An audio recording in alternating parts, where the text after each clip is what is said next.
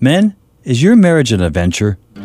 Hi, I'm Jay Cookingham, founder of Strategic Fathering Ministries, when a man up moment. On June 5th, 1982, all my dreams came true. That's the wonderful day I married my wife, Christine, the true love of my life.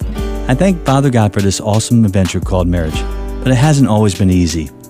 Exploring the female heart is adventurous. It needs our own heart to be fully engaged. Thankfully, the blend of romance, tenderness, and faithfulness are great guides for this journey.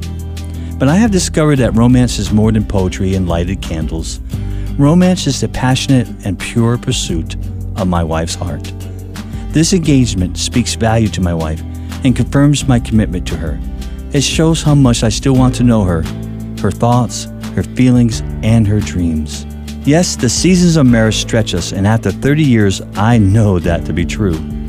Yet, it is a good stretch, one that powers intimacy.